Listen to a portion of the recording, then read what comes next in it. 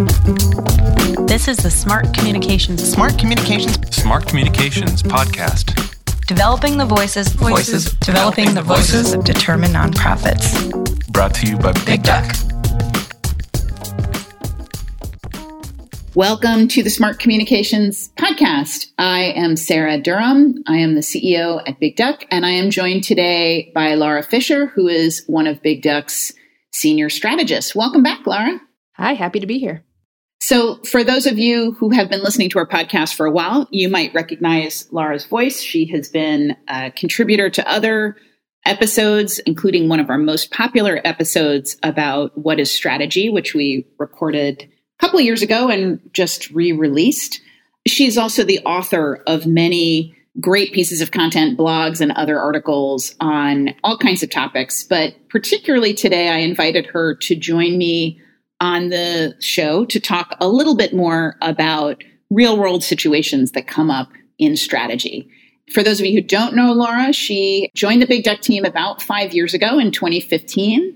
She attended UNC Chapel Hill, graduated with degrees in journalism and information science, and actually came to join our team not long after that. So she's been here for a while. So welcome back, Laura. Thank you. One of the things we did a few years ago was we collaborated in the Big Duck team on an ebook, and we will link to this ebook in the show notes. It's free and you can download it anytime at bigduck.com/insights. But the ebook was called Achieve More, Putting Strategy to Work for Your Nonprofit. And in the ebook, we defined and unpacked terms like goals, objectives, strategies, and tactics. And we did that because we find that sometimes those terms are used kind of interchangeably and without real clarity about what they mean. So before we get into some of the real world situations that come up where you might want to pressure test an idea with goals, objectives, strategies, and tactics, can you just walk us through those terms very briefly to make sure we've got some sort of shared definition? Sure, happy to. And I'll also share an example of each just to sort of articulate it and kind of paint a picture so it's easy to understand. So a goal we think about as a big picture statement of what you're trying to achieve, what you're trying to do with your communications. An objective is a more measurable outcome that indicates you're making progress towards that goal. You might have a number of objectives that support one big picture goal. A strategy is really how you're going to achieve that goal. What is the specific approach that guides your actions, the decisions you make in service of that communications goal? And lastly, is a tactic. It's an activity or an action that you take to carry out that strategy. And like objectives, you might have a number of tactics to help you carry out a strategy. So just to give a sort of big picture example of what this might look like, let's say your organization has a goal to maybe change the narrative around a key issue you're working on with your community. You want to run some sort of narrative change campaign and sort of shift the way or reinforce the way folks are thinking about something. That might be one big picture goal, changing the narrative. An objective could be mentions on social media of this campaign. Maybe you want to see a percentage increase in the mentions of that campaign on social media across different platforms, and you have specific numbers associated with that. A strategy to kind of build this narrative, raise awareness of this issue could be to encourage prominent activists to share content with their communities. So maybe you've identified partners and activists who can really raise awareness of this narrative. A tactic to enforce that strategy is maybe some sort of toolkit. You give activists and partners a way to share content on social media with their communities to make it easy for them to get the word out. So that's just a quick example to kind of help you see how goals, objectives, strategies, and tactics fit together. And one thread throughout all of this that I'll just mention too is audiences. It's not exactly in the strategic framework of goal, objective, strategy, tactic, but your audiences should be threaded throughout all of those things. You need to make sure that when you're setting a goal, defining an objective, creating a strategy or a tactic, you're thinking about who your community is, how they like to hear from you, and that sort of thing. So they're kind of a through line throughout all of this work as well. Great. Okay, that's a really helpful background to kick us off. And now we will get into the fun part. We have brainstormed in preparation for this podcast some of the questions we get asked a lot by nonprofit communicators where we think there's a real opportunity to apply these terms and pressure test for strategy. So we're going to take the 3 questions that we get asked a lot, that we think come up for you a lot, and we're going to unpack them a bit. So, Laura, the first question that we hear a lot is something around audiences, like, how do I reach a younger or a more diverse audience? How would you tackle that? So this is definitely a very common question. A lot of times we hear we want a more diverse community of donors, of activists, and that could mean, as Sarah said, age, geographic diversity, racial diversity, or something else. So in my experience, I think the way that I would tackle this question is first think a little bit about goal, to go back to that framework that I just used. Questioning, is this something that is going to advance goals you have internally? Maybe does it advance diversity, equity, inclusion goals? Does it advance an organizational goal in your strategic plan?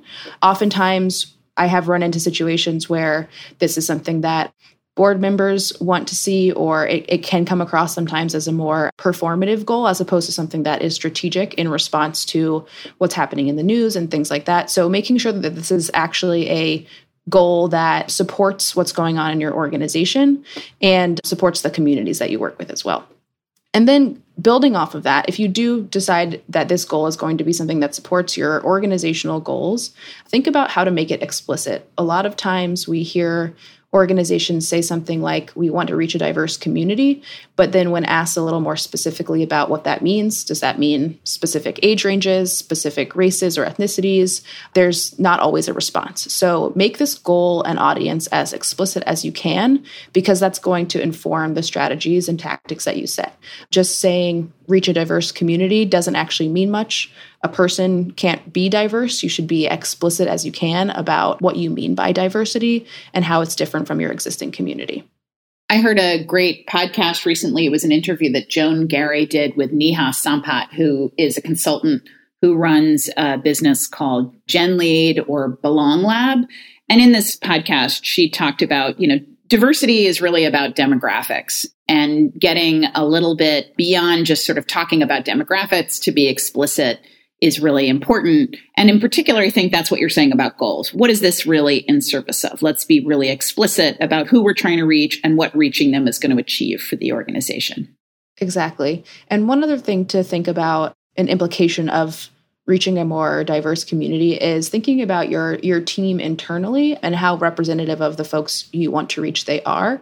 Not to say that your team has to be totally representative of your ideal community, but thinking a little bit about if your team is representative of the folks you want to reach, and if there is internal work that you all need to do. If you're not representative of those groups, get perspectives to make sure that you are thinking about how to best reach diverse communities. So just to be explicit about that, sometimes we speak with organizations who have entirely white development teams who want to reach donors of color.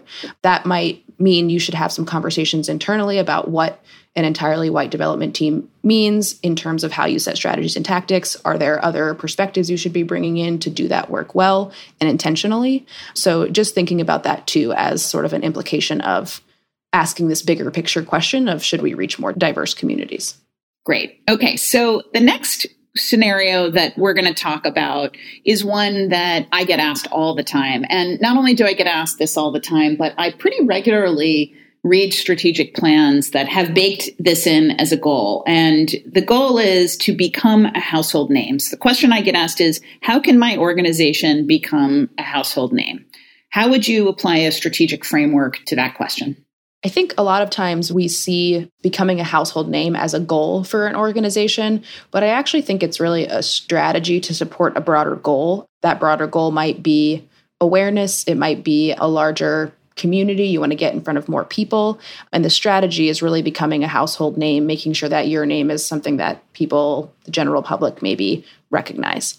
So how to decide if this is a strategic approach for your organization? I think there's a few different questions that you could ask. One thing to say before I get into that is that becoming a household name can be an expensive endeavor and is something that we hear a lot from organizations that perhaps don't need to use that strategy to support a broader awareness goal. So what I mean by that is if you work with more niche communities, for example, let's say it's a rare disease organization, that's a great example of an organization that perhaps doesn't need household name awareness. They have a niche community of people they're trying to reach, and having that broader awareness may not be necessary. If you work on a wider spread mission, racial justice, hunger, more widespread missions, I think can start to ask this question of whether household name recognition would support their broader awareness goals. So thinking about the work you do, your audience and your community, and how big it is before you decide if this is a strategy for you.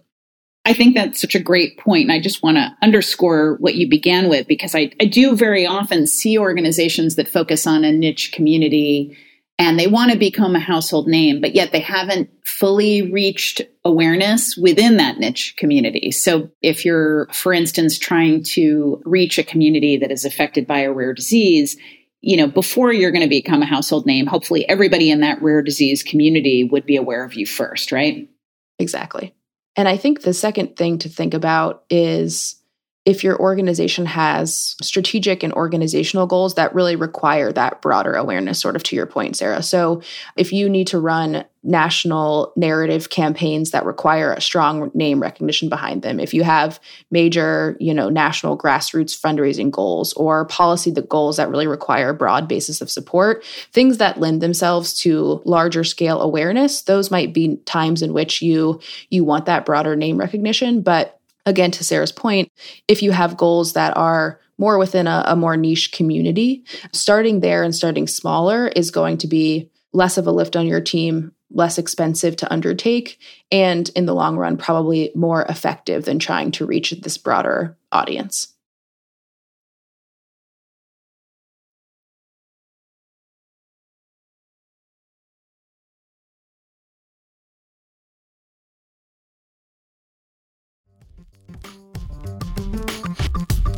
Hey there, Stephen from Bloomerang here. One of the reasons why we're so excited to sponsor this episode is because we also love helping fundraisers be more strategic. For donor management, wealth screening, data segmentation, and more, Bloomerang has you covered. So if you need a new donor database, check out Bloomerang. You can watch a short demo at bloomerang.com/demo. And now, back to Sarah and Laura. Isn't it fair to say, Laura, that when an organization says, we as an organization want to become a household name, that becoming a household name is a perceived strategy to reach some other goal? For instance, I'm thinking about one example of an organization we worked with a few years ago that did have a fairly broad-based mission, but it was a mission that was largely going to appeal to people on the kind of anti-capitalist progressive end of the political spectrum. And they had a goal to become a household name, which may or may not have been pragmatic. I mean, there are probably a lot of people who are not going to be interested in their core mission.